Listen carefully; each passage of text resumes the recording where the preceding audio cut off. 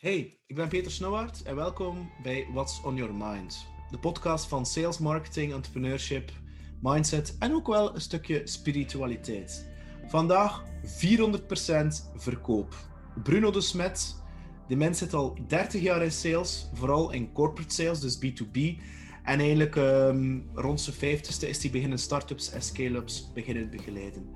Het is letterlijk een crème van een kerel en vooral in mijn ogen een topverkoper. En voor iedereen die van verkopen houdt, en vooral niet van verkopen houdt, een aanrader om te luisteren. Zelfs al hij een coach heet. En ik heb in gedachten de persoon die eigenlijk in ons team zit, die stagiair is, 20 is. En ik ga hem verplichten om naar deze aflevering te luisteren. Geniet van Bruno en geniet van je dag. Bye bye! Welkom bij What's on Your Mind met Peter Snauwaard. Elke week vertelt een gast over zijn of haar verhaal. En dat verhaal kan jou inspireren om je leven in handen te nemen. Allee, we zijn vertrokken. Kijk eens aan, dag Bruno. Peter, goedemorgen nog altijd. Ja, nu, we gaan er van eerste keer invliegen. Je zegt net, je bent al 30 jaar in sales. Als ik dat dan net een keer gepiept heb op je LinkedIn, ben je salesstappen eigenlijk in 3 bedrijven begonnen. Je spreekt dan uiteindelijk al een carrière van 15 jaar. Lotus, die later IBM geworden is, waar ik ook nog trouwens gewerkt heb in de softwaredivisie. Ik ben begonnen in HP en dan cable en wireless. Uh-huh. Nu, om te zeggen dat je een passie hebt voor sales, denk ik dat nog lichtjes uitgedrukt is. Ja, dat klopt, ja. Nu, een clichévraag. Nu kan je daar les voor volgen om in de sales te gaan. Maar je bent een aantal jaar ouder dan ik. Hoe is dat bij jou eigenlijk gekomen? Had je zoiets van, bij 5 jaar, ik kijk op naar die sales, want sales, zeker vroeger, had wel een hele negatieve bijklank. Hè? Zeker zo de stofzuigerverkopers. En ik weet niet hoe dat je ouders er naartoe gekeken hebben, maar het typische B2B corporate sales, dat is wel een heel ander type sales. En dat is met alle respect, hè, dan het stofzuigerverkoop sales. Of het auto, hè, tweedehands autoverkoop sales. Hoe is dat bij jou eigenlijk gekomen? Dat je zegt van, ik ga in de sales aan, ik ben er trots op? Ja, een fantastische vraag, Peter, om mee te starten. Uiteraard word je niet geboren als verkoper. Ik ben ook niet geboren als verkoper. Wat ik wel doorhad aan de universiteit, als wij mondelinge examens hadden, gemiddeld had ik altijd 2 punten op 20 meer als het mondeling was. Okay. En toen is er wel een belletje gaan rinkelen van, hoe komt het dat ik verbaal in mijn communicatie er altijd meer uithaal dan op die schriftelijke examens. En dan op een bepaald moment was er een campus recruitment door, ik geloof, HP indertijd, ja, inderdaad, georganiseerd door ISEC, als ik me nog goed herinner. Mm. En de toenmalige recruiter had gezegd, jij komt bij ons een sales test doen. Okay. En dus ik was mij eigenlijk ook niet bewust van, is sales eigenlijk iets voor mij? Je maakt terecht de opmerking, verkeerde connotatie. Hè? Dat zijn schreeuwers die op de markt staan, die mensen van alles proberen te verlappen dat ze niet nodig hebben. Ik heb dan die sales test gedaan. Tot mijn grote verbazing hebben ze mij aangeworven, met 0 ervaring. En ik moet eigenlijk zeggen, ik ben daar eigenlijk met mijn gat in de boter gevallen, zoals dat ze dikwijls zeggen. Want HP was eigenlijk een schitterend bedrijf. Ik ben daar ongelooflijk goed opgevangen geweest door seniors. Trouwens, ik heb daar ook iemand leren kennen die voor mij nog altijd een van de beste verkopers was die ik ooit heb gekend. En dat was mijn mentor op dat ogenblik. Wie is dat? Het gaat hem misschien plezier doen als ik zijn naam zeg, Philippe Verhoeven. Als ze me het hoort, dan zal hij waarschijnlijk een glimlach hebben op zijn gezicht. Nee, dat geluk heb ik gehad. Ik heb enorm veel opleidingen gehad. Ik heb enorm veel stommiteiten mogen doen. Ik heb enorm veel deals verloren. En ja, HP heeft mij altijd boven water gehouden. En dan geleidelijk aan begint je meer en meer en meer te winnen. Mijn credo is nog altijd, winners are losers who never give up. Dus op een bepaald moment de goesting gekregen van te winnen. En dat is een drug, hè. Als je 1 keer gewonnen hebt, dan moet je blijven winnen. En ik ben er nooit meer uitgeraakt. En is dat nog altijd die kick dat je hebt van een deal te winnen? Zo? Drijf je dat nog altijd? Ja, hè, dat gaat niet weg. Hè. Dat gaat niet weg. Hè. Zelfs een afspraak scoren, een deal tekenen, dat blijft... net zozeer als een deal verliezen, daar zit je ziek van. Hè. Mm-hmm. Daar zijn je dus ziek van. Het gebeurt gelukkig hoe langer hoe minder nu. Dankzij het feit dat ik vroeger veel vergissingen heb gemaakt en fouten heb gemaakt, gebeurt het nu natuurlijk een pak minder. Maar dat blijft nog altijd. Ook in mijn vrije tijd bijvoorbeeld. Hè. Een stom voorbeeld. Ik ben aan zee bijvoorbeeld. Ik ga naar een groothandel vis gaan halen. Die mens die vraagt, wat doe jij? Ik zeg, ja, ik zit in de sales. Die pakt mijn zakje vis, die zet dat terug in zijn frigo, geeft mij een blikje bier. En 2 uur later zit ik daar nog. En als ik dan vertrek, zegt hij tegen mij, merci voor de gratis consultancy. Dus ja, ik ben ervan bezeten. Kijk. Toegegeven, sales, ben ervan bezeten. Heb je kinderen? Jawel. En zitten er daar verkopers tussen? Wel, onder een appelboom liggen er geen peren, beste Peter. Dus mijn dochter studeert momenteel rechten aan de KU Leuven. Dus, en eerlijk gezegd, ik praat heel weinig met mijn dochter. Ik heb altijd met haar moeten negociëren. Oké, nou.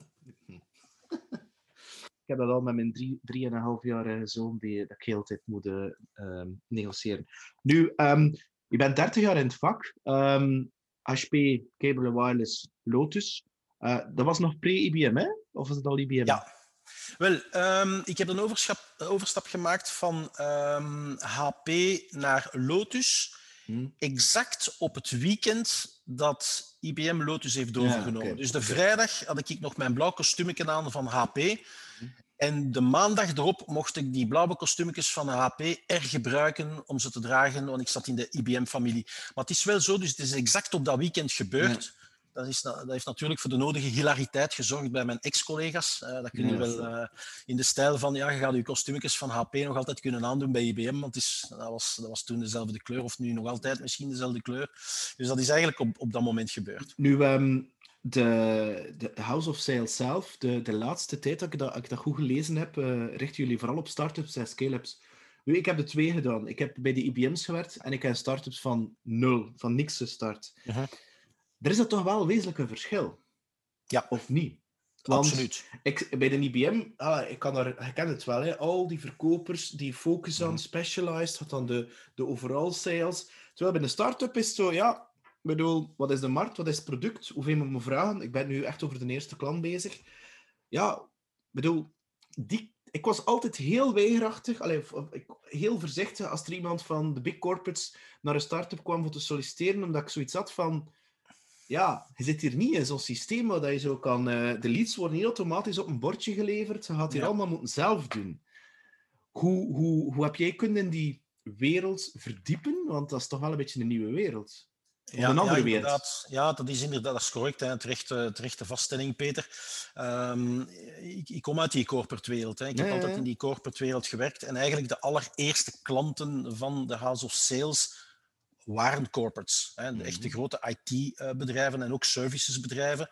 Dus dat zijn ons 2 segmenten. Hè. Dus de technologiebedrijven en de servicebedrijven, omdat wij zelf een servicebedrijf zijn. En dan ben ik stilletjes aan rond de 50 ben ik tot het besef gekomen dat ik iets anders wou. Alleen niet iets anders wou, ik wou er iets bij doen. En ik ben toen getriggerd geweest door al die groeibedrijven. Ik heb heel veel van die founders ontmoet. En ik heb dikwijls gedacht, potverdikke, mocht dat mijn asset zijn, ik was binnen. Maar als ik dan de vraag stelde van waarom moet ik u geld geven, dan kreeg ik niet het antwoord dat ik verwachtte. En dat heeft mij eigenlijk goesting gegeven om die gasten te helpen. Dus ik had echt sympathie. Die hebben natuurlijk hun eigen baby. En zolang dat die founder zijn baby verkoopt, gaat alles eigenlijk relatief goed. Het loopt eigenlijk, of het begint fout te lopen op het moment dat ze sales beginnen aan te werven. Ja. Dat is een eerste pijnmoment. Omdat ze dan merken van, ja, ze worden dan geconfronteerd met misrecruteringen of die onboardings die gewoon eindeloos blijven duren. Een tweede moment is als ze partnerships optekenen. Dat blijken dan liefdesverklaringen te zijn. En dan het derde, en daar hebben heel veel van die groeibedrijven mee te maken, als ze internationaal gaan, dat ze cash aan het verbranden zijn. Ja. En dus ik werd daarmee geconfronteerd en ik had zoiets van, ik ga die gasten helpen. Ja, ik doe dat niet gratis uiteraard, want ik moet nog altijd mijn facturen betalen ook. Maar ik amuseer me met die gast. Ik vind dat geeft mij onwaarschijnlijk veel energie om met die jonge leeuwen, om het zo te zeggen, samen te werken. Om die gasten te helpen om hun droom te realiseren. Ik zou het onwaarschijnlijk erg vinden dat er bedrijven tussen zitten met een fantastische asset. En dat dan verloren gaat omdat ze er niet in geslaagd zijn om die een asset om te zetten in euro's. Ja. Nu als je het dan... Ik volg je volledig. Hè. Nu, als je het dan... hoe zou ik het zeggen? Ik kan eerst een andere vraag stellen. Een founder, een CEO. Meestal... moet hij de eerste deal zelf gaan closen. Hè? Ik bedoel, sommige dat ik ook al tegenkom, die denken van ja, ik kan niet verkopen, dus ik ga het iemand anders laten doen. Maar ik vind dat een hele moeilijke. Ik denk, sorry, maar als founder moet je eerst je werk doen. Hij moet eerst een stuk van marktvalidatie gaan doen. Zit die pricing wel goed? Een beetje de USP's en dergelijke meer. Want anders, weet je wel, ik bedoel, verwacht je eigenlijk... En ik heb die fout gedaan. Hè. Ik heb dat ene keer meegemaakt waarbij dat mij verwacht dat ik de magician was en ik ging dat fixen en ik ging dat allemaal doen. En dat is... Ja. Ik bedoel, wat denk je daar zelf van? Ja, alweer boem erop, hè, Peter. Terechte opmerking. Een founder, er zijn heel veel founders die mij durven zeggen van ik haat sales. Mm-hmm. En als ik zoiets hoor, wat ik dan altijd zeg van ik ga ervoor zorgen dat jij op een bepaald moment op onze website gaat schrijven ik zou niet meer kunnen leven zonder sales. Ja, dan schieten ze natuurlijk nog ongelooflijk in hun lach. Maar dat is effectief mijn ambitie, omdat zij een bepaalde perceptie hebben van sales. Mm-hmm. En eigenlijk is sales iets heel leuk, want als je een klant helpt met iets, ja, Mm-hmm. dus je lost een probleem op en tegelijkertijd zet je bezig met het succes van die mens die recht tegenover u zit, die gaat van u kopen. Ja. Dus de new selling is not to sell. Ik verkoop juist niks. Ik zorg ervoor dat klanten goesting hebben om van mij te kopen. En dat is wat ik probeer die founders bij te brengen. Ze hebben dan het bijkomend voordeel dat ze hun baby verkopen. Mm-hmm. Ja? Dus, en dat gaat eigenlijk relatief goed. En geleidelijk aan beginnen ze dan effectief goesting te krijgen om effectief meer aan sales te gaan doen. En ze slagen er ook in, en ik zeg u dat altijd, zorg dat je zelf altijd je eerste deals getekend hebt, zodanig als er een sales binnenkomt, dat je hem kunt counteren en zeggen van vriend, cut the crap, bullshit, zo werkt het niet. Ik heb het zelf gedaan, dus wat je mij vertelt klopt niet. Dus inderdaad, de founder zou moeten de beste verkoper zijn. Ja. Nu, heb jij daar een soort, hoe zou ik zeggen, advies voor? Van, pak de founder heeft bijvoorbeeld, ik weet niet, 10, 20 klanten, ik ga zo maar zeggen, opgetekend. Wanneer moet hij zijn eerste sales aanwerven? Moet hij eerst een sales manager aanwerven? Wat adviseer je hem dan daarin? Of haar? Ja, dat keerpunt komt op een bepaald moment als ze begint tractie te krijgen in de markt. Dus die founder die begint business te doen. Maar natuurlijk, de bedoeling is dat de fabriek achter hem volgt. Hè. Dus dat zijn bedrijf zich professionaliseert op een bepaald moment. Want als je deals gaat tekenen en ze komen via de voordeur binnen en ze vertrekken dan weer via de achterdeur, ja, dat lost niks op. Dus op een bepaald moment wordt die founder geconfronteerd met dat keerpunt waarbij dat hem zijn focus verlegt van de klanten, van de markt, naar zijn eigen bedrijf. Mm-hmm. En dat is het moment waarop dat hem die sales gaat aanwerven. En dan is het meestal het moment dat het fout gaat lopen. Ja. Ik krijg dan heel vaak van die verhalen van ja, weet je, in het begin deed ik de sales en dat lukte nog wel aardig goed. En dan heb ik een eerste sales aangeworven en dan had ik een misrecrutering. En dan heb ik er een tweede aangeworven en dan was het weer van dat. Ik zal het maar zelf doen. Maar dat is geen oplossing, want ze kunnen niet schalen. En waar loopt dat verkeerd met die misrecrutering? Omdat ze denken gewoon iemand die het goed kan uitleggen, die er wat commercieel uitziet, dat is een goede sales? Ja, het begint al, weer een terechte opmerking, hè, Peter, het begint al, wat is een goede sales voor uw bedrijf? Ja? Ik wil de mensen niet ontmoedigen, maar er zijn maar 5% goede sales in de markt. Dat is... 5. Dus als je dan als founder een niet-sales bent, guess what? Je gaat je laten vangen aan die Hollywood-verhalen van die kandidaten die daar met wilde verhalen afkomen. Hè? En dus je gaat die aanwerven. Dat is al een eerste probleem. Dus de vraag die zich stelt al aan het begin, 1, wat is de ideale sales voor u? En hoe gaat je die eruit halen? Dus ik zeg heel vaak aan onze klanten, als je een sales aanwerft, ik zou die graag zien. Dus je gaat dat niet tekenen, en het is al dikwijls gebeurd dat contract bij wijze van spreken klaar lag. En dat ik aan de founder zei, ik zeg, als je die gaat aanwerven, ik zeg, trek er je plan mee, maar het gaat fout lopen. Gelukkig volgen ze mij daarin. Dus dat is dan een eerste problematiek. Een tweede problematiek dat zich stelt, dat duurt veel te lang, alvorens dat hij zichzelf begint terug te verdienen. En hoe komt dat? Daar zijn geen fundamenten. Er is geen proces uitgetekend, er is geen salesproces uitgetekend. Als ik vraag aan de founder, wat is uw salesproces? Ja, we hebben er geen. Hetgeen dat in onze CRM zit, zeggen ze dan. Ik zeg, punt 2. Ik zeg, wat is het aankoopproces van uw klanten? Ja, dat hangt er vanaf. Ik zeg, nee, dat hangt er niet vanaf. Punt 3. Waarom moet ik met uw business doen? Zeg, de boodschap die ik van u krijg, meneer de founder, en de boodschap die ik van uw sales krijg, zijn zeker dat ik dezelfde ga krijgen. Met andere woorden, daar zit geen enkele consistentie in die processen, er zit geen enkele consistentie in die boodschappen. En dat is vooral wat ze nodig hebben. Als je een sales aanwerft, geeft die een salesvalies, dat hij bij wijze van spreken zanderdaags de telefoon kan opnemen en met zijn verkoopsactiviteiten kan beginnen. Nu, heel interessant. De telefoon opnemen. Ik geloof nog altijd in cold calling. En ik krijg daar veel kritiek op. Ja. Wat denk je ervan? Cold calling, dat is uw eigen schuld, hè, Peter. Dat bestaat eigenlijk niet. Want als ik naar u bel, ik ken u niet, Peter. En ik bel naar u. En jij kent mij niet. Mm-hmm. En binnen de eerste 20 seconden merkt jij dat ik voorbereid naar u bel. Mm-hmm. Omdat er een aantal gepersonaliseerde boodschappen in die eerste 20 seconden zitten. Mm-hmm. Dan ga jij mij altijd laten komen. Mm-hmm. En dat werkt. Want we hebben jarenlang geleden David aangeworven. David gaat mij dan niet kwalijk nemen, want ik heb dat dikwijls ook... ik heb hem gevraagd of ik dat mocht zeggen, maar David komt uit een bouw. Mm-hmm. En dus David is 1,70 meter hoog en 1,70 meter breed en heeft zo'n draak op zijn arm. Dus David heeft heel lang voor ons afspraken gemaakt. En hij maakte evenveel afspraken dan ik, omdat ik hem geleerd heb. Wij hebben hem geleerd hoe dat je eigenlijk de klant een indruk kunt geven dat je gepersonaliseerd naar hem belt. Mm-hmm. Dat hij niet de zoveelste in de lijst is. Mm-hmm. Als je natuurlijk, Peter, thuis komt en je krijgt een telefoon van een diepvriesfirma en die vragen je, mag de zaakvoerder spreken? Ja, dat is koude prospectie. Dat is ijskoude diepvriesprospectie. Ja, natuurlijk. Ja. Nu, nu zelf gehaald. Hè. Ik heb dat zelf een beetje... Ik vind dat een moeilijke vraag ook. Wat is nu voor jou een ideale sales? Want wat, ik kan me nog een beetje nuanceren. Hè. En je zult dat ook gekend hebt. Hè. Ik heb soms verkopers tegengekomen die hun target overachieved hebben. Big time. Maar ik was ervan overtuigd, verandert de omgeving van die verkoper.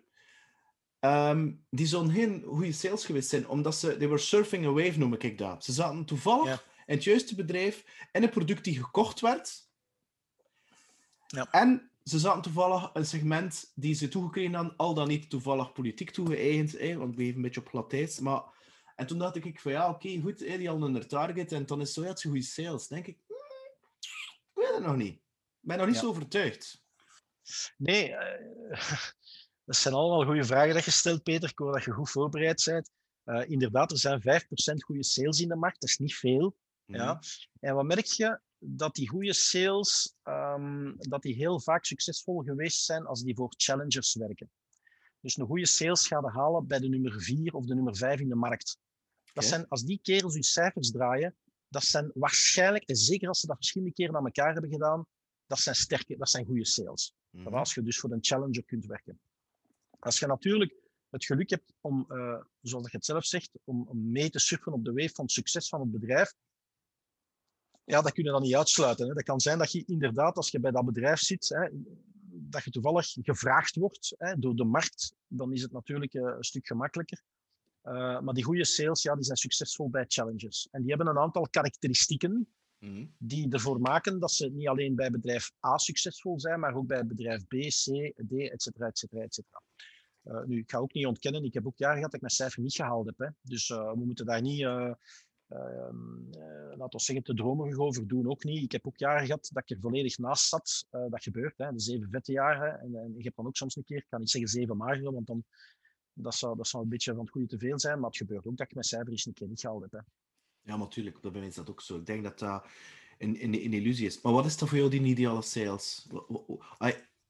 Als er zo iemand toekomt, wat ga je dan doen? Want ik kan me een vraag anders stellen.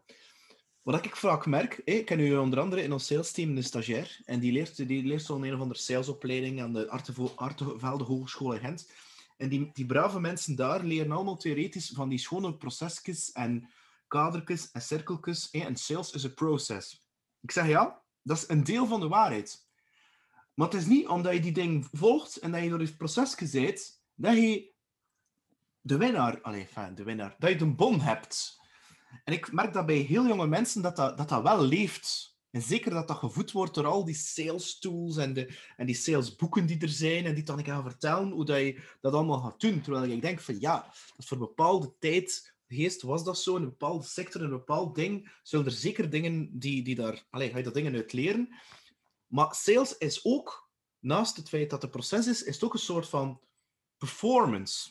Er is daar ook een stuk, ik kan niet zeggen dat emotionele, dat passievolle, dat verbindende, wat je zelf zegt, het non-selling verhaal. Mensen denken dat hier zijn de argumenten, hiermee gaan we de klant overtuigen. Serieus? Denk je dat echt? Ja. Nee, terechte opmerking. Wanneer heb ik de neiging om te kiezen voor een bepaald profiel van sales? Ik zou zeggen, in de eerste plaats, als ik goesting heb om met die mens business te doen. Oké. Dus ik heb goesting om met die mens business te doen. Heel vaak heeft dat te maken met de authenticiteit. Okay. Dus als iemand authentiek is, daar heb ik een zwak voor. Ça va? De rest kun je allemaal leren. Ik zeg dat heel vaak, je moet authentiek zijn. De persoon die je bent in je privé of de persoon die je bent als sales, dat moet identiek dezelfde zijn. En een heel interessant wat je vertelt. Want er zijn veel mensen die denken dat ze een rol moeten spelen, dat ze zich moeten gedragen. Maar als gevolg dat ze overkomen als een grijze muis. Ja, absoluut. Hè. En dan heb je zo van die gekende kleurenprofielen, de groene, die zijn heel mensgericht. Als je dan je rol komt spelen, die rieken van op 400 meter afstand dat je rol aan het spelen bent en je ligt door de mand. Hè. Nee, authenticiteit vind ik zeer belangrijk.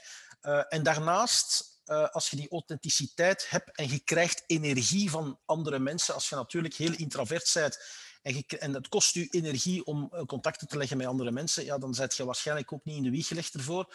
Maar ik zou zeggen, als je graag met andere mensen omgaat en je blijft authentiek, dan kun je het allemaal leren. Vooral leren, niet zozeer van de theorie, maar van je eigen ervaringen. Ik verwijs dikwijls naar ons hockeyteam. Die hebben enorm veel verloren. Enorm veel wedstrijden verloren. Als die tegen Nederland spelen, die kregen stevast 5-0 op hun doos. En op een bepaald moment in 2012 is er iemand van de hockeyfederatie die gezegd heeft van in 2018 willen wij wereldkampioen hockey worden. Die mens is vierkantig uitgelachen geweest. Mm-hmm.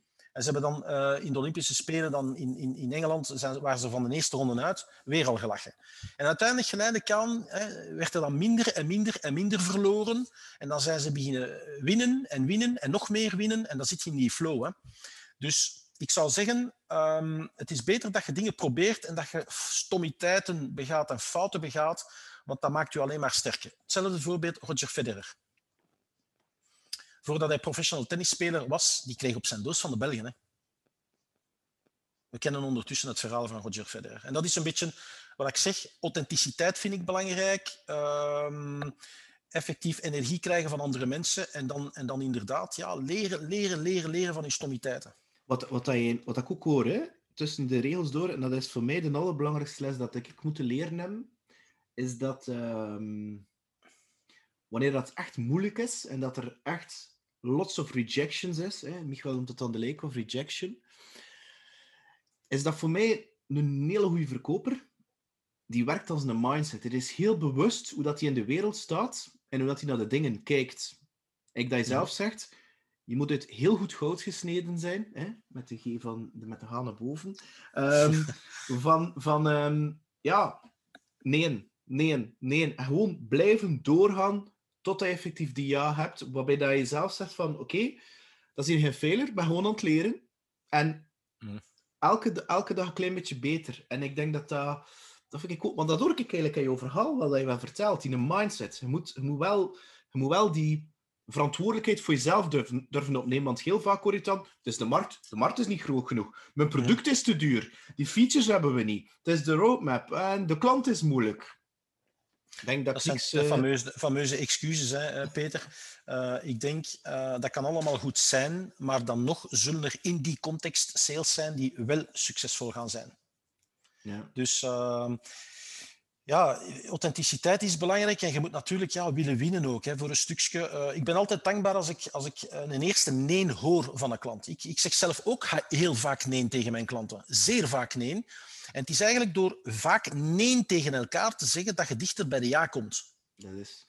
Dus de meeste van onze klanten weten dat en dat heeft niks met pretentie te maken of arrogantie te maken, maar af en toe moet je als sales nee zeggen tegen je klant. Een klant wil dat soms een keer horen, hè? Een nee. En ik heb ook heel veel neens gekregen en ik hoor veel liever een nee dan niks, dan stilte. Als je niks meer hoort, is het fout. Want dat wil zeggen dat je niet meer in controle bent. Dat de klant u gelost heeft. Dus ja, inderdaad, veel heeft te maken met mindset en effectief dankbaar zijn. Als je ik ben super blij als ik objecties krijg. Hè. Ja.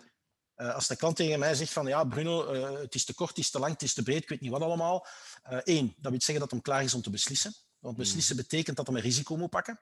Dus dan komen die objecties boven. En punt 2, Bruno, ik zou graag hebben dat je ze jij oplost voor mij. Ja, klopt. Dus daar moeten de mensen ook bewust van zijn. Een nee, dat is fantastisch. En een nee, dat klinkt in de sales mooier dan de stilte. Nee, maar dat is het. Ik denk dat... maar dat cliché kan je ook, hè. Is dat... ik vind als sales dat je ook waarde kan creëren door nee te zijn. Te zeggen van... Ik denk dat we voor die of die reden misschien beter niet samenwerken. Omdat je... Ik heb al heel vaak het omgekeerde gezien. Je ziet dat van die sales, die komt dan toe. Die hebben een eerste meeting gehad. Die klant is vriendelijk tegen hen geweest. Dat is nog een verschil tussen waarde creëren en vriendelijk zijn. Dat is weer een andere topic. To be liked or to be respected. En dan komen ze af van... ja, ik mag een offerte maken. Ik mag het in de CRM steken. Oké. En waarom? En wie heeft er gevraagd voor die offerte? Of heb jij gewoon gezegd, mag ik een prijs maken of zo? En wat krijg je dan? Ja, ze sturen dan die prijs op. Ik ga dat dan opvolgen. Ze belt dan na een week die klant op. Maar ik ben bezig met mijn SAP-implementatie. Belde ik binnen 2 weken terug. 3 weken later, ik ben bezig met mijn datacenter. Een maand later, ik ben bezig met de verbouwing. En dan, die klant hoopt dat je gewoon opgeeft, maar die wil je hart niet breken. Terwijl, en je hebt dat ook vermeld in die webinar, op dat gebied ben ik lui. Ik ga maar een offerte maken als ik echt weet als dat hier serieus is. Want ik wil wel dat die klant ook respect heeft voor mijn tijd. Ik heb respect voor zijn tijd en ik wil waarde creëren en heel de Santa Boutique creëren voor hem. Maar ik heb ook zoiets van... pas op, dat is nog iets anders dan wat is een budget. En mijn punt is dat ik wil maken, wat in 30 jaar tijd, we gaan nu 30 jaar mee zoals dat heet. Hoe blijf jij bij, Bruno? Ik bedoel, hoe vind jij jezelf heruit? Want ik zie vaak sales die een trucje gevonden hebben en die blijven dat 10, 15 jaar opnieuw doen. Ja. Binnenkomen, POC, closing. Het is nu een beetje simplistisch. En op een keer lukt dat niet meer. En die zijn dan, hoe komt dat nu?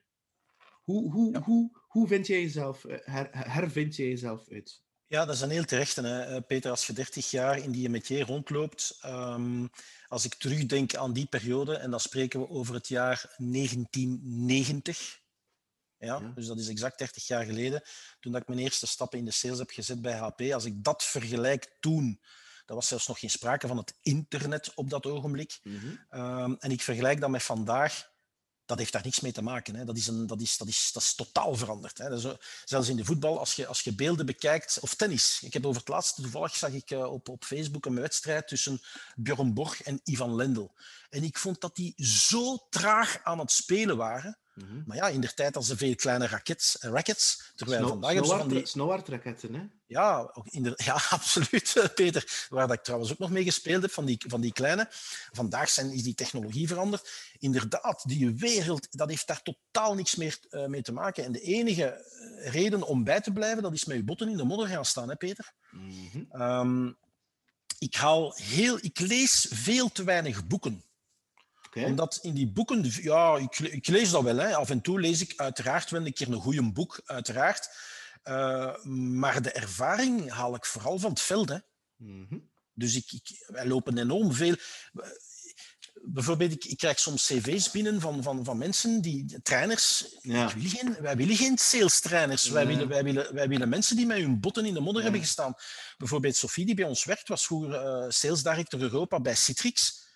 Ja, die heeft 10, 15, 20 jaar, of zelfs nog langer, met haar botten in de modder gestaan. Dat zijn de profielen van mensen die we nodig hebben, waar je mee naar de oorlog kunt gaan. Dus om bij te blijven, het enige wat ik kan zeggen, verslijt je schoenen. Hè. Ja, het is dat. Ja, ik heb het er ook moeilijk mee met sales-trainers die zo 2 of 3 jaar sales gedaan hebben en dan voor de rest van hun carrière sales-training geven. Ja, ik heb het er wel moeilijk mee. Omdat ik zoiets heb van... Ja, nu kom je met een techniek af. Ben jij daarmee bezig zo met die challenger, value selling, solution selling, co-creation selling technieken? Natuurlijk. Allee, bedoel, ik ken dat ook. En trouwens, ik heb daar straks gezegd, HP, met alle respect, die hebben mij alle mogelijke sales trainings aangeboden. Ik heb ze allemaal gevolgd, ook daarna bij Lotus, ook daarna bij Cable & Wireless. Zeer veel opleidingen mogen genieten, zitten daar allemaal in mijn kast. Dat is goed als basis, ik keur dat niet af. Hè. Je moet ergens minimum aan referentiemateriaal hebben. Maar het is vooral zaak om dingen te proberen, uit te testen, daarvan te leren.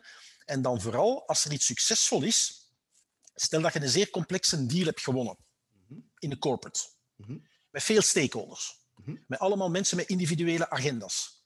En er zat er ene bij die tegen zijn goesting geboren is. Dat is standaard. Hè? Ik bedoel, dat is een klassiek verhaal. Hè? Dus veel stakeholders, individuele agenda's en ene die tegen zijn goesting geboren is. En je wint die een deal. Dan moet je beginnen nadenken van, wat heb ik eigenlijk gedaan waardoor dat die klant op een bepaald moment gezegd heeft: Bruno, ik zou graag hebben dat jij ons gaat helpen om tot een consensus te komen in uw voordeel. En op te schrijven van, hoe is het zo ver kunnen komen? Wat heb ik daar goed gedaan? En dan begin je stilletjes aan je DNA als sales te vormen. Het is ik kan het niet beter zeggen, hè, door met je botten in de modder rond te lopen en klappen tegen je kop te krijgen, dat je beter en beter en beter wordt. Hè. En ja, af en toe moet ik je lezen. Hè. Maar heel vaak worden er zaken dan bevestigd in hetgeen dat je leert. Maar ik zou zeggen, mensen gaan gemakkelijker iets adopteren als ze iets getest hebben in de realiteit, in hun dagelijkse omgeving. En ze komen tot de vaststelling, het werkt, dan gaan ze het blijven doen. Ja. Nu, je ziet ook heel veel jonge verkopers. Wat denk je zo die 30 jaar tijd, zo'n verkoper van nu, van 25, tegenover een verkoper, hoe dat je zelf bekeek als 25, wat is het grote verschil? Ja, buiten de technologie en al van die toestand. Is er een verschil? Of is er geen verschil? Wel, ik ken toevallig een klant die systematisch van die jonge leeuwen aanwerft. En ik moet zeggen, ik ben blij verrast. Ik ben ten eerste blij dat ze dat doen, want er is een knelpuntberoep aan het worden. Hè. Een goede sales vinden. Wij krijgen heel vaak die vraag van... Ja, Bruno, is dat zo? Ja, dat is heel moeilijk. En dat bedrijf heeft ervoor gekozen om te zeggen van, kijk, weet je wat, we gaan die jonge leeuwen aanwerven die slim zijn, die ergens een minimum intellectuele capaciteit hebben. Ze hebben hogere studies gedaan. En dan gaan we die van in het begin goed omringen. Dus die klant, krijg die dan bij mij. Ja, dat is een cadeau. Voor met die jongen. Ik krijg daar onwaarschijnlijk veel energie. Dat zijn dan gasten die nu net iets ouder zijn dan mijn dochter. Ik vind dat schitterend. Dat is fantastisch. Die gasten die absorberen al wat je hun vertelt. Want ik moet hun dikwijls zelfs uitdagen om te zeggen, gasten, je moet het niet altijd eens zijn met mij. Ik zou graag hebben dat je een keer zegt, Bruno, bullshit, want ik heb dan een keer geprobeerd bij een klant, dikke zever, wat je daar vertelt. Maar dat is schitterend. Hè? Ik krijg daar onwaarschijnlijk veel energie van. En ik vind, daar moeten we eens over nadenken, om effectief die jonge leeuwen aan de universiteit goesting te geven. Je hebt dat daarnet zelf gezegd, die perceptie zit niet goed. Als we die, bijvoorbeeld TEW'ers, gasten die economie studeren, als we die goesting kunnen geven om de stap in de sales te zetten, dat zou fantastisch zijn. Ik herinner mij... Zeg maar. Omdat je daar straks zei van, uw ouders met sales en zo. Ik heb het meegemaakt. Hè. Ik kwam thuis en ik zal het nooit niet vergeten. En ik zei tegen mijn vader, ik heb een contract getekend bij Hewlett Packard. Dat was natuurlijk Sophie Rasnigieter. Hij heeft ook altijd voor Amerikaanse bedrijven gewerkt. En wat gaat hij daar doen, vraagt hij mij. Ik zeg, account manager. En hij vraagt mij, wat is dat? Ik zeg, dat is sales. En zijn reactie was, heb je daarvoor 5 jaar uw NIF gedaan om verkoper te worden? Bij mij was het ook zo. Dus dat is die perceptie aan de basis zit niet goed. Het enige wat ik kan doen, en ik speel echt met het idee om een aantal rectoren van universiteiten te contacteren, want ik word stilletjes aan ook een beetje ouder, ik heb wat grijs haar aan het krijgen, maar ik heb eigenlijk goesting om die gasten goesting te geven om die métier van die sales te gaan overwegen. Hè. Ik heb niet gezegd dat ze allemaal naar de sales moeten gaan. Maar pas op, ik ken die stagiair die bij mij, die zit in Arteval de Hogeschool, dat is wel nu een bachelor, zoals dat heet. En die wilde inderdaad naar een bachelor handelswetenschappen, dat is zo'n praktische TEW. En ik moet wel zeggen dat dat zit er al veel meer in dan in onze tijd. Hè? En toen ik heb hem gezien voor de recrutering, en natuurlijk doorgevraagd en hem heel moeilijke vragen gesteld. En die mens wil echt sales worden. En hij is er echt trots van. Die heeft dan niet dat perceptie, die negatieve perceptie. Want om eerlijk te zijn, bij mij, als ik kijk naar hetgeen wat ik gestudeerd heb en wat ik dat dan doe, ja, dan is er zit er eigenlijk niks van... Ja, het is dat je zelf zegt, er was niemand die me inderdaad zei van ja, dat is een hele... Ik ga niet zeggen een deftige job, dat is niet hoe dat de perceptie eigenlijk is als sales. En ik heb dat jaren moeten tegen vechten. Mijn ouders die vonden dat ook. Ik heb dat nu voor 5 jaar en dat laten voor een studeren. Ik kan nu geen interesse krijgen en een telefoon of een computer of zo. Wat is dat nu voor het wat? Tot op het moment, ik weet dat nog heel goed, dat mijn pa een computer kocht, een internet kreeg. En wat deed hij als eerste? Googlen. En hij zat zijn zoon te googlen en hij zag staan account manager. En het enige wat hij onthouden had, was dat woord manager. Dat was voor hem een en ik zeg, pa, ja. Dus, maar intussen ben ik ermee gestopt met dat uit te leggen. Andere vraag. Je kent het, hè? Dat bestond vroeger niet echt, maar nu heb je zo met al die start-ups, hebben ze zo typisch onder SDR's. En dan dus degene die dan eigenlijk meer cold calling doen, die de leads moeten binnenhalen. Dan heb je degene die dan de lead converteren naar de sale. En dan heb je de customer success managers. Hè. Een beetje gelijkaardig daaraan. Heb je zo de bedrijven die zo... En ik heb in zo'n bedrijf gewerkt. En de Philippe werkt in zo'n bedrijf. Dat is de hunter. Zo noemt dan de BDM'er, de business development manager. En dan heb je de account manager, de typische farmers. Hoe kijk je eigenlijk naar dat soort modellen? Heb je daar zo'n... En ik vind dat een moeilijke, om eerlijk te zijn. Hè? Voor mij is sales nog altijd een hunter, maar de meerderheid van de mensen zie ik wel typisch farmen. Hoe kijk je naar dat soort modellen aan?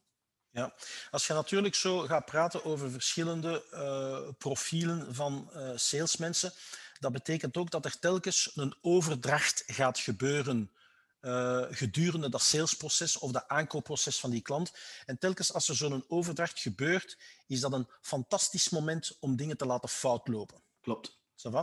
Dus dat is 1. Dus hoe meer van die verschillende, laten we zeggen, gespecialiseerde salesprofielen dat je hebt, hoe vaker... Het is nu al zo dat je tussen een handover tussen marketing en sales en tussen marketing en customer succes en dan terug naar sales of terug naar marketing... Op dat ogenblik, dat zijn er maar 3, hè, of 2 of 3 van die overdrachtsmomenten, gebeuren al zoveel problemen.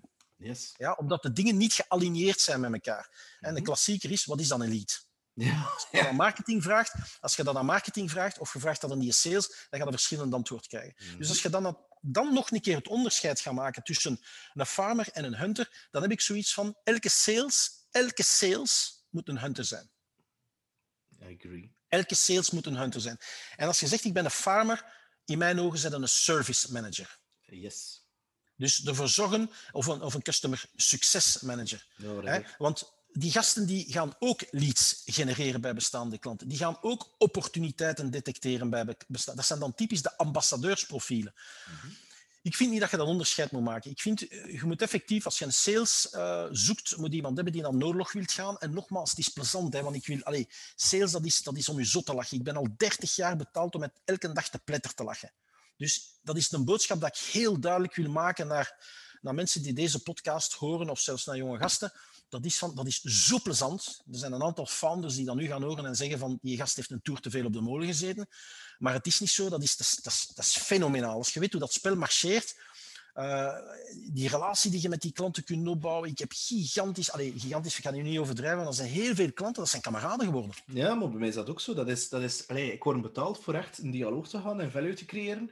Doe me dat niet aan om de hele dag op Excel te zitten kijken, hè, op een bureau. Dus ik vind dat fantastisch. Ik ben er ook trots op trouwens. Hè. Ja, ik bedoel, absoluut. Sales, ja, ik zou er trots op zou wel zijn. Ik bedoel... Ja, goed dat je dat nu zegt trouwens, Peter, want ik kreeg, wanneer was het, van de week nog, iemand die, ik geloof dat het via LinkedIn was, kreeg ik een berichtje toegestuurd van iemand die vroeg van, ja Bruno, rond mijn jobtitle, mag sales nog altijd op in mijn jobtitle staan? Ik zeg, maar natuurlijk, daar is niks mis mee, hè.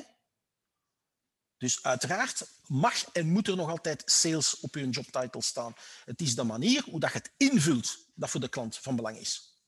En je natuurlijk gedraagt als een platte sales, dan had die klant hem ook gedragen als CTO. Maar bij mij, Absoluut. ik nu ook, jij gedraagt je als Bruno en ik als Peter. En zijn nu in verbinding. En wij babbelen niet over wat titel en dit en dat. Nu mag ik er een heel andere bocht nemen, Bruno. Hoe jong ben je nu? Nog altijd 53, beste Peter. Kijk. Biologisch, hè? Oké. Nu, stel je voor, je hebt de jaren 80 meegemaakt. Back to the Future met Marty McFly. Moesten we nu in een DeLorean stappen en we keren terug naar het punt dat je 18 bent en we ontmoeten de Bruno van 18 die voor de universiteitspoort staat met 1 pint in de hand, misschien met een sigaretje in de hand, maar goed. Welk advies zou je hem geven?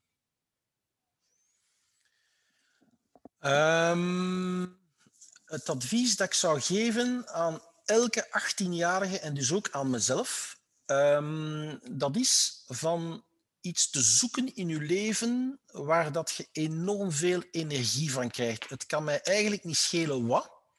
Dus iets te zoeken waar dat je echt energie van krijgt, wat dat je passioneert. Iets dat je passioneert, fase 2 is, dat gaat je altijd heel goed doen. Als je iets met passie doet, je gaat dat altijd zeer goed doen. En de derde fase is, ga op zoek naar iemand die bereid is om je daarvoor te betalen. Ja, dat is gewoon advies. Dat is het beste advies dat ik aan mijn dochter kan geven, dat ik aan alle jonge mensen doen. Je moet zo lang werken, we hebben allemaal een carrière en als het zover blijft verder gaan, moeten we allemaal tot ons 80ste werken. Zorg ervoor dat dat geen straf is op het moment dat ze die pensioenleeftijd verlengen, dat je zegt, wauw, ik kan dit nog langer blijven doen. Dus vandaar, zoek die passie. Wees eerlijk met jezelf. Laat u niet vangen door zaken die veel geld opleveren. De mensen die het meeste geld verdienen, zijn heel vaak mensen die niet geïnteresseerd zijn in geld. Ik had dat net Daan de Wever, dat is exact dat. Money.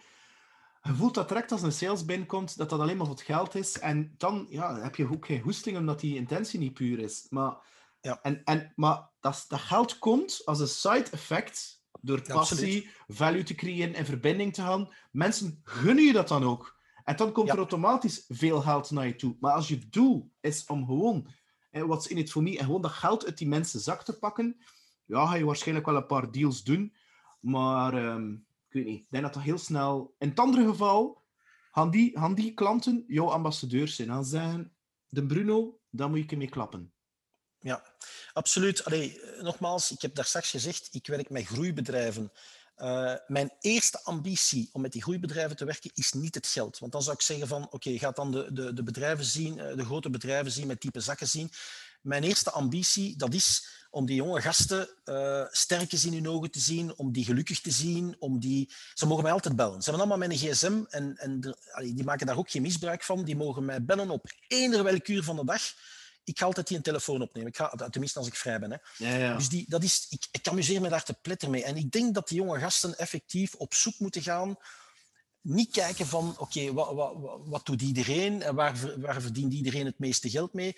Ik ga misschien iets stouts zeggen, of iets bouts zeggen, maar bijvoorbeeld hetzelfde geld is gelijk als vrouwen. En als je erachter loopt, loopt het weg. Hè.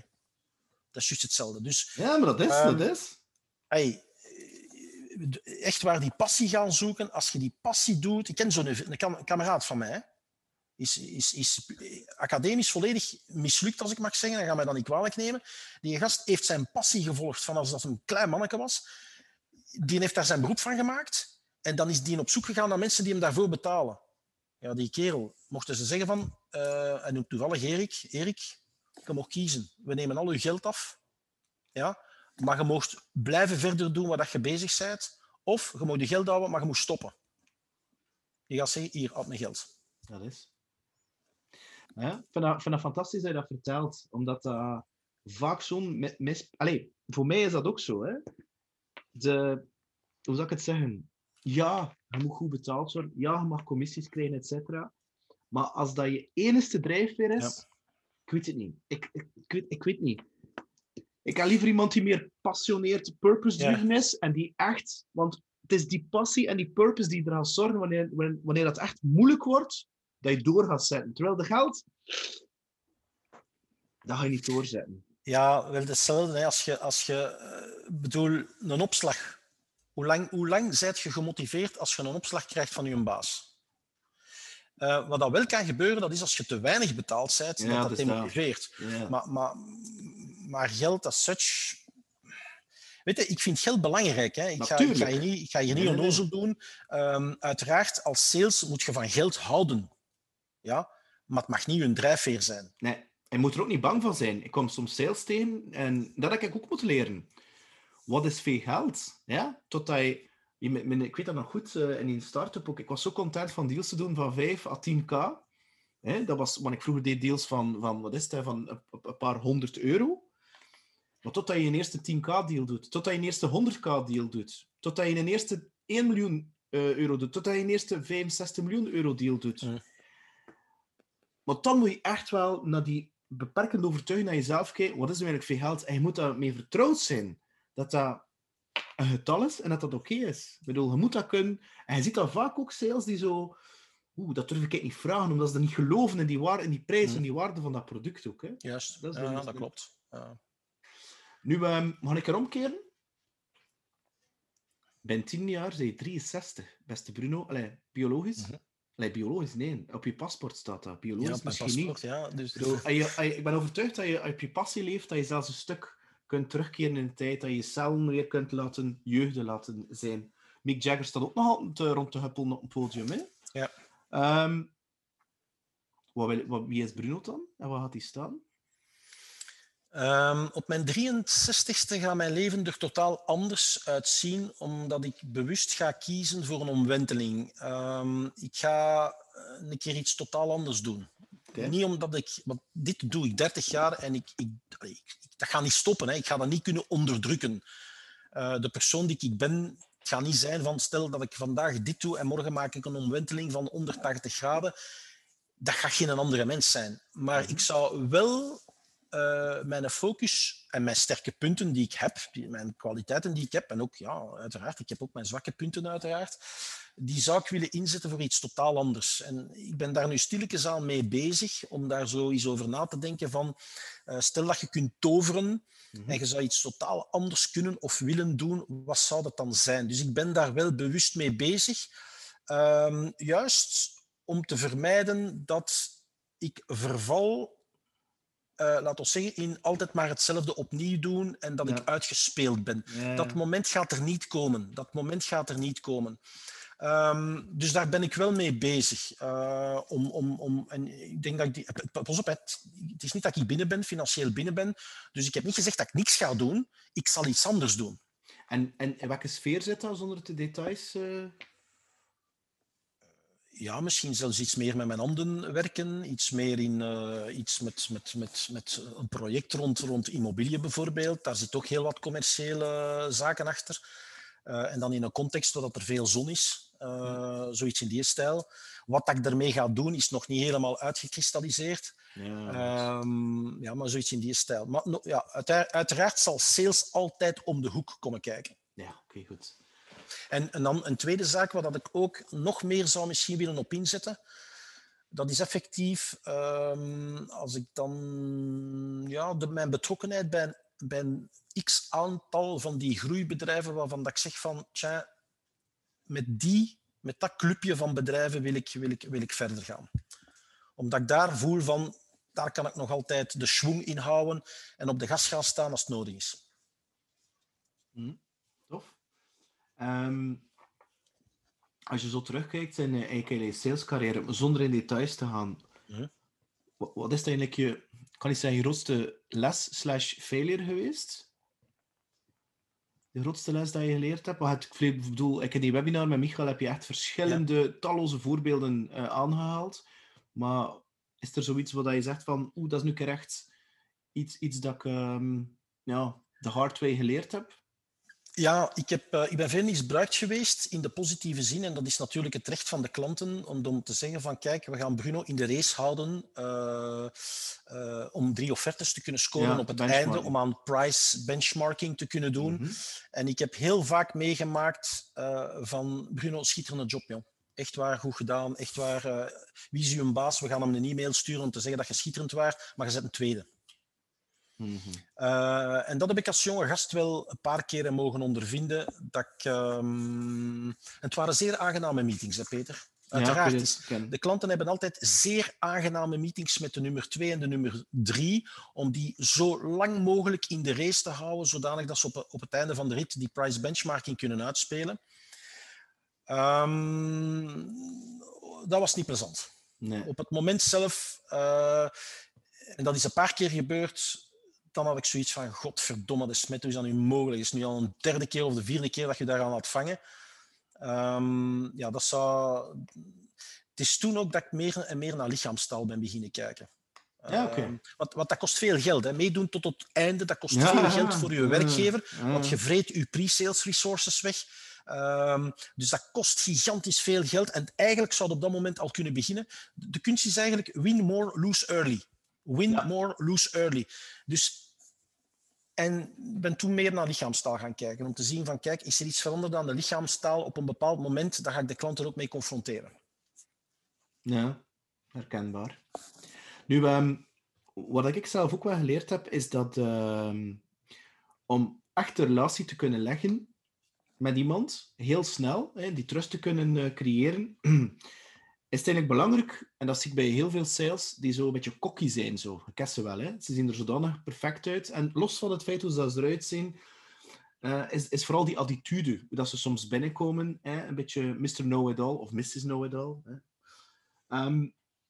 Heb ik wel geleerd om, en dan kom ik een keer terug naar full circle, naar je authenticiteit, is om authenticiteit, hoe ben je authentiek? Dat is eigenlijk door je ego, je dienaar te maken en dat een beetje in check te houden. Hè? Hoe doe jij dat? Dat is een goede vraag, hè, Peter, want uiteindelijk no trust, no business. Dus ik denk, authenticiteit is superbelangrijk. Ik heb ooit een keer een fantastisch compliment gekregen van een aankoper trouwens, die mij ooit gezegd heeft van, ja, jij zegt wat je denkt en je denkt wat je zegt. En in het begin, want ik heb ook een tijd in Nederland gewerkt, kwam dat nogal soms arrogant over. Ik heb zo trouwens een van mijn beste vrienden die mij zei, van, de eerste keer als ik u zag, dacht ik van, wat is dat voor een?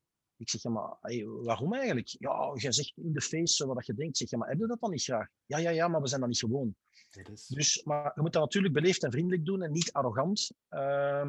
Dus ik vind die authenticiteit is belangrijk.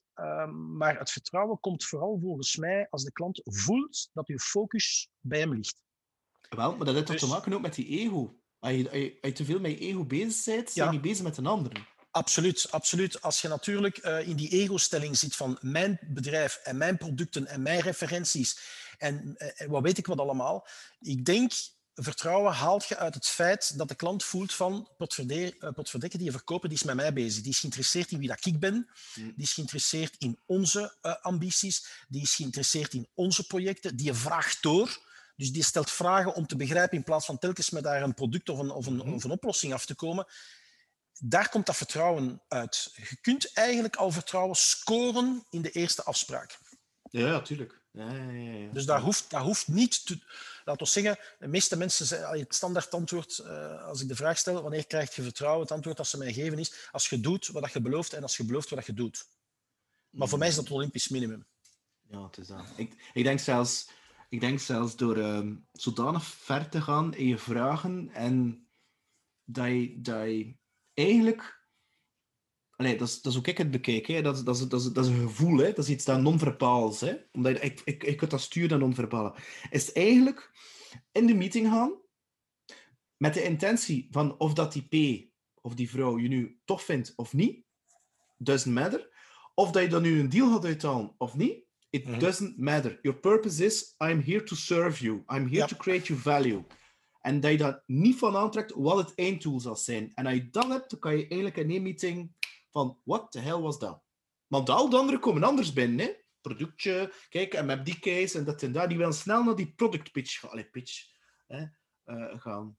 Dus, Ja, dat is de meeste verkopers zijn onwaarschijnlijk verliefd op hun eigen producten en hun eigen diensten. En dan hopen ze dat ze er gaan voor zorgen dat die klant ook gaat verliefd worden op die producten en die diensten. Maar mensen zijn verliefd op hun navelbuik. Hè? Die zijn verliefd op hun eigen doelstellingen, op hun eigen KPI's, op hun eigen ambities, op hun eigen... en als je daar natuurlijk productverkoop is zo jaren 80, hè, dat is gedaan. Hè. Vandaar dat ik ook zeg, OJ ego en check. Wat hij nu noemt, dat noem ik allemaal ego. Met jezelf bezig zijn. Nu, we zijn intussen een klein uur bezig, Bruno. Is er nog iets dat je wilt delen, dat we nog niet over gesproken hebben, dat je zeker een keer wilt over spreken? Aha. Nu overvalde mij iets wat we hebben eigenlijk veel gezegd, hè, Peter. We hebben eigenlijk heel verschillende facetten van de sales benaderd. Ik vind eerlijk gezegd nog altijd, als we mogen resumeren, 1, de authenticiteit vind ik zeer belangrijk. De passie vind ik zeer belangrijk. Weggaan van de ego-stelling vind ik belangrijk. Dus bezig zijn met die mens die recht tegenover u zit. Ik denk dat zijn al 3 belangrijke troeven om het verschil te maken ten opzichte van collega-verkopers. Dus die 3 zaken gaan ervoor zorgen, want uiteindelijk alle producten en diensten zijn lookalikes. Ja, tuurlijk. Het zijn allemaal lookalikes. Dus ik denk dat zijn 3 zaken die het verschil gaan kunnen maken tussen winnen en verliezen. Ze gaan hun business gunnen op dat ogenblik. Ja, het is dat. Bruno, echt waar, ik vind dat een aflevering met vol golden nuggets, zoals dat dan zeggen. En ik ga die zeker doorsturen naar die stagiair als dit is verplicht luistermateriaal. Je zit nog tot eind mei bij ons. Dit is verplicht luistermateriaal. Oftewel kun je boekje lezen, oftewel luister je naar dit gesprek. Bruno, ik wil je enorm bedanken voor de passie en de energie. Wat ik voel is dat this is just number 1. Er komt misschien nog wel een sequel aan, dat we wel een keer fysiek gaan doen, als dat een keer mag. Dus, dat zou mij zeer veel plezier zijn, Peter. Dat is dat. Veel succes alleszins, Bruno, en tot binnenkort, hè, man. En heel erg bedankt. Ciao, dag Peter. Peter hier, dankjewel voor het luisteren naar opnieuw een boeiende aflevering van What's on Your Mind van een boeiende gast. Laat me vooral weten wat je ervan vindt en subscribe via peersgrow.com. Dankjewel, bye!